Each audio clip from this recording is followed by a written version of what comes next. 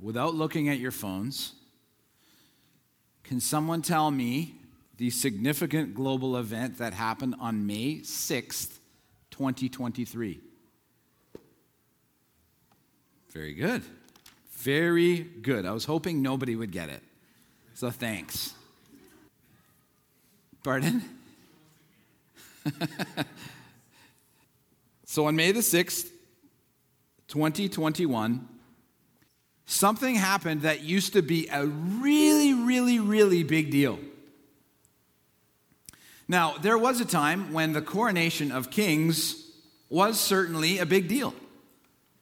This has been the way of things for centuries, thousands of years. Being a king and having a kingdom was a big deal. Now, that isn't to say that there aren't any kingdoms anymore, and that isn't a big deal. But pretty much now, most kingdoms in the world are symbolic in nature. Now, there still are 43 sovereign states with a king as the head of state, or a monarch. But there were times when the coronation of monarchs was a huge deal. The whole world would stop, or at least the world as you knew it. Businesses and shops would close, schools were let out, throngs of people would line the streets for the new queen or king that claimed the throne. But now, does anybody even really notice? I mean, do you even realize, except that Elska said it, that Canada got a new king? We got a new king. Guys, we got a new king. Makes no difference in our lives whatsoever. Are you going to be able to say, where were you? Where were you when King Charles was coronated? Well, I was in my backyard. I was driving. You have no idea where you were. Because it's really not a big deal. As many are aware, this past Thursday was Ascension Day, or the coronation of Jesus Day. The day Jesus went up and ascended to the right hand of the Father. Now, again, I find myself sometimes thinking, man, I've been at this for a long time, and I've never really, I've preached a lot on the ascension, but I've never looked at the ascension head on. What does it mean for us that Christ ascended? What does it mean for us? What are the daily ramifications of the fact that Christ is seated at the right hand of God, that he's on his throne? See, today, where kings play a symbolic role, a figurative role, we are going to see how the coronation of Christ makes all the real difference in our world today. Now, am I really loud? Oh, my wife thinks I am. But she always thinks I am. We will continue. And we will go to Acts. Acts chapter 1 in your Bibles. Acts 1, 1 to 12. Someone found it. In my former book, Theophilus, I wrote about all that Jesus began to do and to teach until the day he was taken up to heaven after giving instructions through the Holy Spirit to the apostles he had chosen. After his suffering, he presented himself to them and gave many convincing proofs that he was alive. He appeared to them over a period of 40 days and spoke about the kingdom of God. On one occasion, while he was eating with them, he gave them this command: "Do not leave Jerusalem, but wait for the gift my Father promised, which you have heard me speak about. For John baptized with water, but in a few days you will be baptized with the Holy Spirit."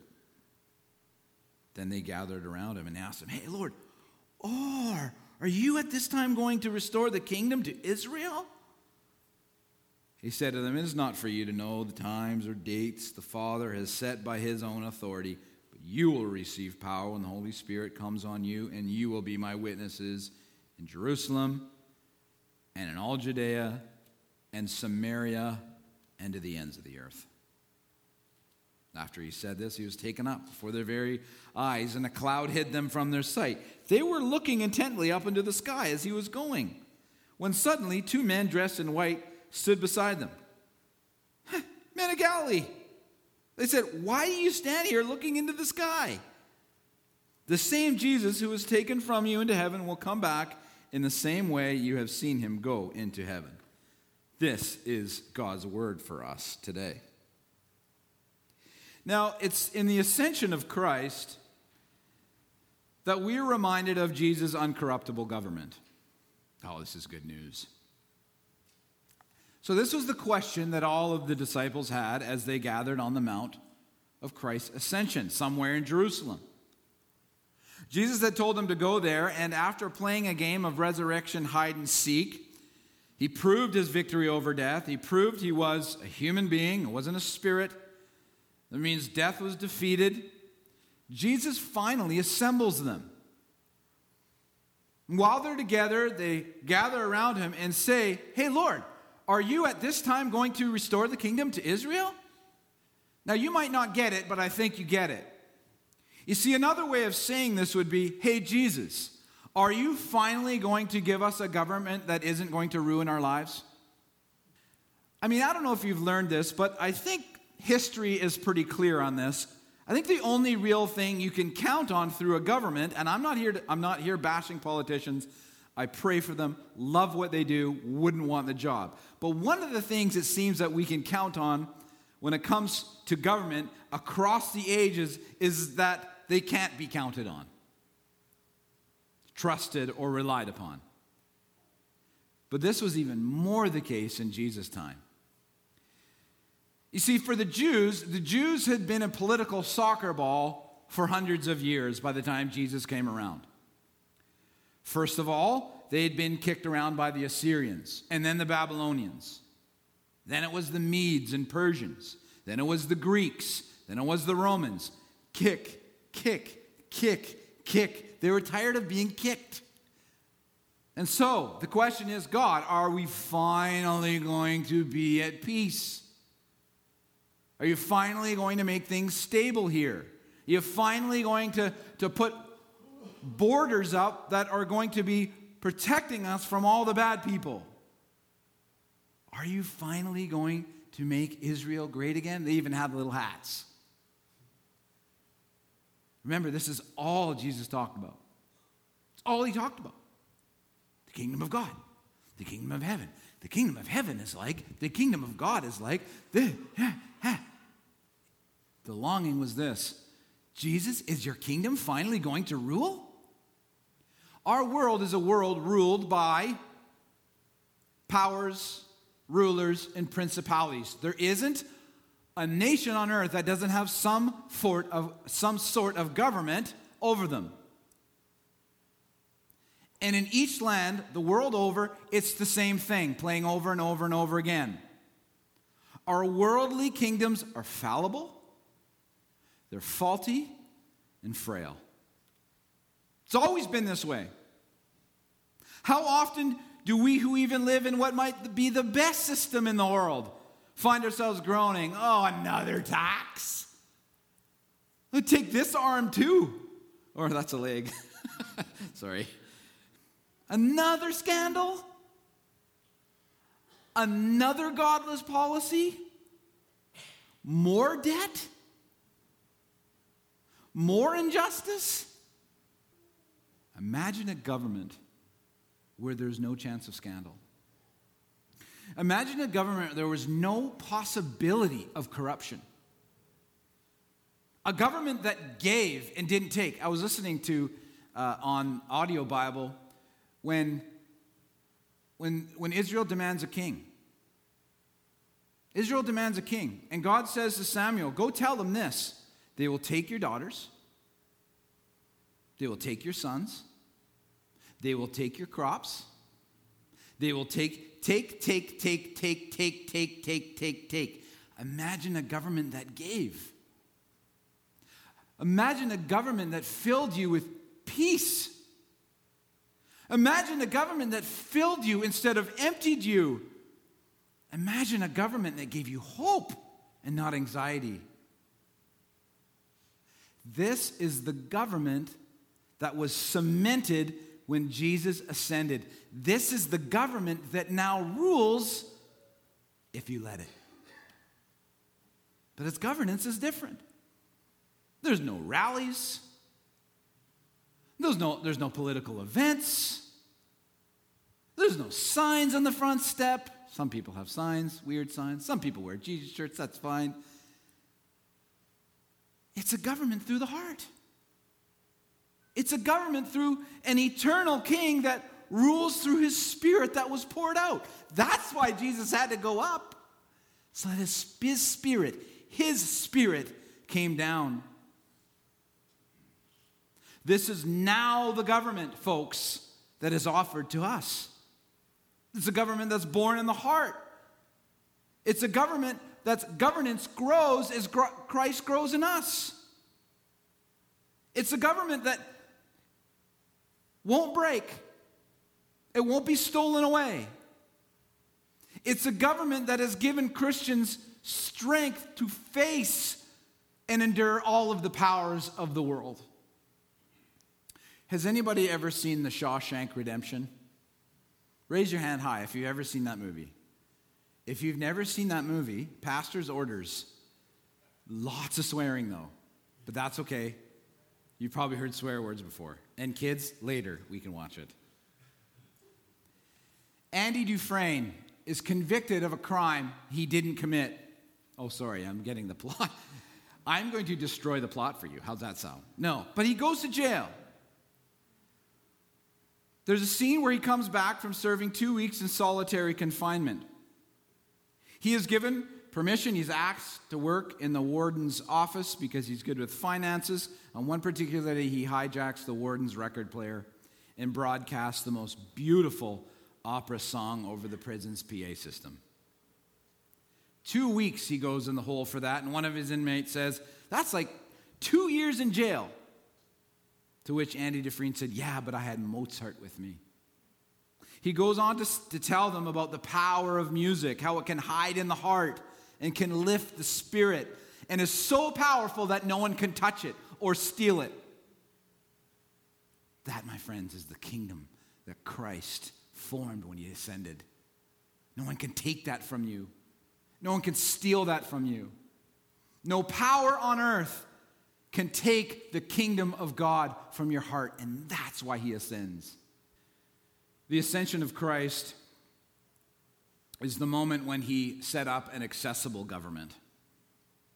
There's a story right after Jesus comes out of the tomb, and who's there? Mary, right? Mary's there. And it's like, "Oh, Jesus, oh, whoa." And she clings on to him. Jesus says, "Do not cling on to me, for I have not yet ascended to the Father. Go instead to my brothers and tell them, I am ascending to my Father and your Father, to my God and your God." Okay, so here's the thing. Okay, Mary's clingy. But isn't she allowed to be? Jesus is risen. He died. Terrible death. And Jesus is now getting her in trouble for clinging to him?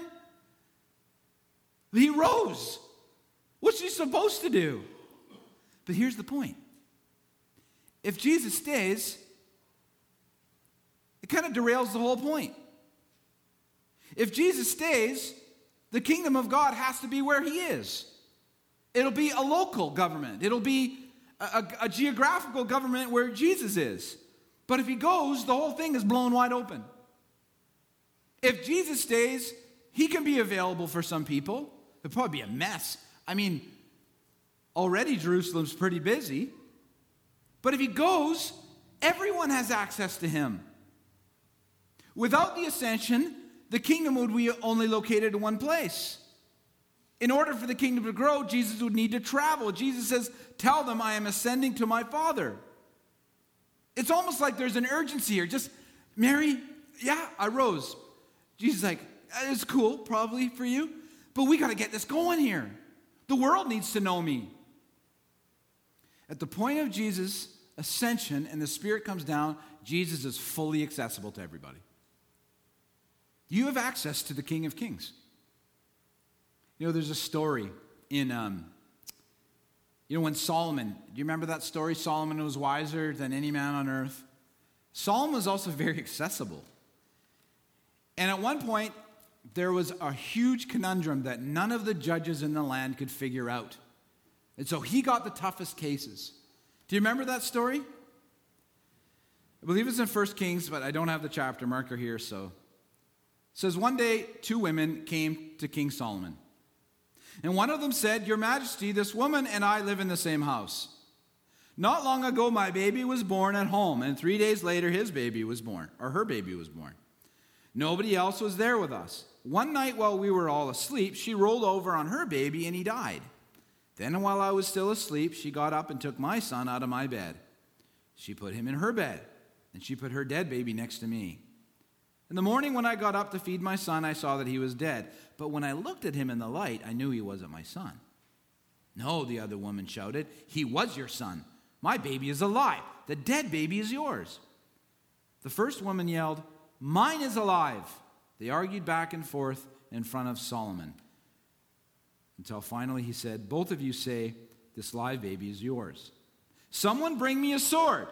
A sword was brought, and Solomon ordered, "Cut the baby in half. That way each of you can have part of him." "Please don't kill my son," the baby's mother screamed. "Your Majesty, I love him very much, but give him to her. Just don't kill him." The other woman shouted, "No, go ahead and cut him in half. Then neither of us will have the baby." Solomon said, "Don't kill the baby." Then he pointed to the first woman. "She is his real mother. Give the baby to her." Now, why do I read you that story? Because this is who we have access to, someone who's far greater than Solomon, far wiser, far more accessible.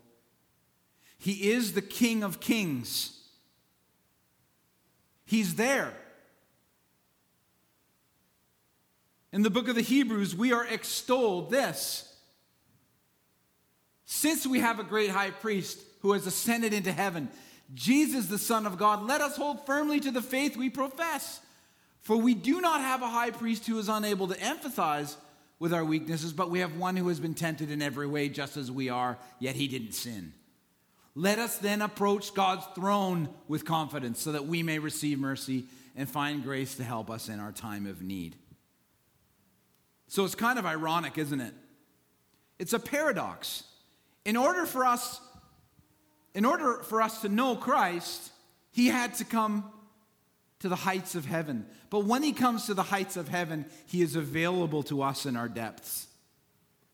Have you ever heard of Theodore Roosevelt? Theodore Roosevelt was America's 26th president. He was quirky and funny, as popular as all get out. He loved animals. He allowed many to roam the halls of the White House. There was a story where a guest would come and out of country ambassador would come, and there would be a horse just walking down the hallways of the White House. Super cool, quirky guy. But he was also a very, very popular person for the common man. He would disappear into the wilderness for weeks and wouldn't tell anybody. He would take a guide into one of the national parks that he protected. On one particular of these excursions, he had a bit of an entourage, and he went, I think it was Yosemite Park, it could have been Yellowstone. The rivers were rushing, and a bunch of the entourage were on horseback, and they were crossing this wild river. Now, one particular man who was a member of the press, he stumbled on into this river, and he was almost losing control. And so quickly the man looked to Roosevelt for help, and Teddy, who was good on his horse, he came beside him and escorted him across the river. So afterwards, a person asked him, "So why did you ask the president for help?" He says, "Well, I looked around quickly to all those around me, and everyone I saw had a clear no on their faces. The president had a yes face. Your king has a yes face. Yes to you in your need. Yes to you in your trouble. Yes to you in your questions. But he had to ascend." Lastly, Christ ascended to establish an expanding kingdom, a global kingdom. He says, "You will be my witnesses to the end of the earth." So the whole time the disciples thought it was about this one thing, right? Woo! We've arrived. Oh, it was a weird 3 years with Jesus. At least now we get to put our feet up. I wonder what kind of pool I'm going to have in my part of the kingdom. Oh, there's Jesus now. Hi, Jesus. Guys, you got to go now. Oh, excuse me? Yeah, you got to go into all the earth. Excuse me? Yeah.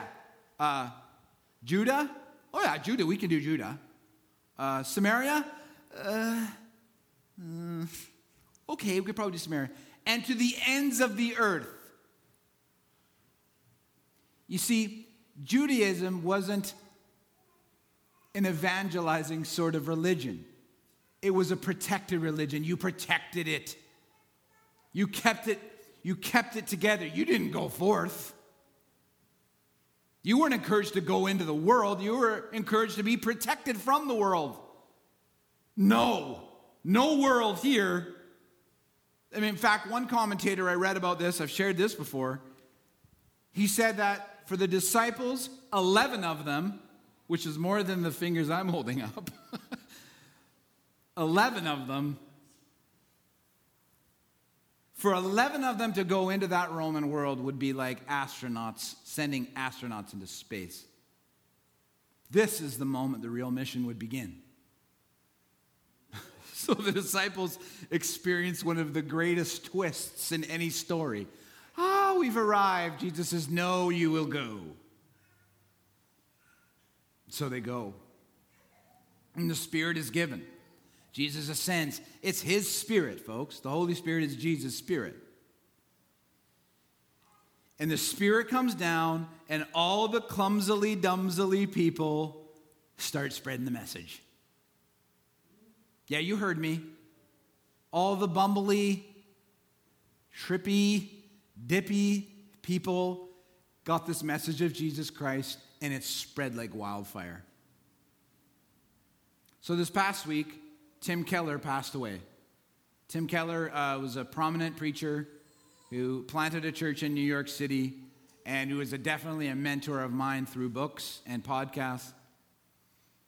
Well, a few weeks ago, I was listening to his talk that he gave probably 20 years ago on the Ascension. And he says, you know in Matthew 11:11, if you can put that verse up, Matthew 11:11, you know when Jesus says, truly I tell you, among those born of women, there has not risen anyone greater than John the Baptist, yet whoever is least in the kingdom of heaven is greater than he. So Tim Keller says, somewhere out there is the worst Christian in the world. The dumbest, the most foolish, the most foot and mouth, most awkward, stumbly, bumbly Christian. Someone is that person. Even that person has more power and effectiveness for Jesus Christ because of the Spirit that is working amongst them. It's His Spirit that moves the message in us. Even in the clumsiest and bumbliest of us all. And we're all in that category, folks. And you sitting here are living proof that it worked. People, I'm so not good with math. Oh yeah, this 11 people. And you're sitting here. And now your lives are touched by Christ because of 11 people that got the Spirit. It's amazing. I love what the angel says here. If you ever want to do something fun, get a few people together and just go like this. Just look up. And people will walk by and they'll just look up. And if you even want to increase it, point your finger up. That's what these guys were doing. They're like, probably for a long time, because you probably wouldn't send 2 angels to tell them to stop. Hey, what are you looking up there for? In other words, get on with it. Stop looking in the sky. Stop looking in your tummies. Stop looking everywhere else and get on with the show. Yeah, I know. Sometimes you swear too much. Yeah, I know. You cut people off in traffic. Yeah, I know. You probably don't tithe as much as you should. Yeah, I know. Sometimes you're mean to your kids. But get on with it. The Spirit of God is working amongst you. And yeah, I know you're clumsy. And yeah, I know you're bumbly. I wish those 2 words rhymed, but they don't. But you have the Spirit of God. You are the kingdom of God. This week I had this beautiful picture of this. Some of us attended the local mayor's prayer breakfast. We had a table. Some of us had to wait for the eggs. It was hard. Just kidding. We enjoyed good food, good fellowship, had some pleasant speeches, but at the end, a children's choir came in from the local Christian school. They sang 3 songs. The last one that is my all-time favorite, Is He Worthy? Some of the kids you could tell were a little too cool for school or choir. Other kids didn't have the most perfect pitch. One of the soloists missed her timing. But they sang anyway. And I don't think the Brooklyn Tabernacle Choir could touch them. It was the most beautiful rendition of the song I have ever heard. And it's almost bringing me to tears right now. And that is how God sees you. He's got you. He's got you. His Spirit lives in you. Don't worry about all this other stuff in ways you're not cutting it. He's working, and you're living proof of it. Praise be to He who went to the cross for that. The living Lord who sets up an uncorruptible kingdom, an accessible kingdom for you, and a kingdom of grace that we could still expand it to this day. What a Savior. Let's pray. Father, we thank you for these images that you give us, how encouraging they are. We thank you for these times in our week when you just absolutely just run us over with your grace. Oh Lord, help us embrace the truth that you are working in and through us.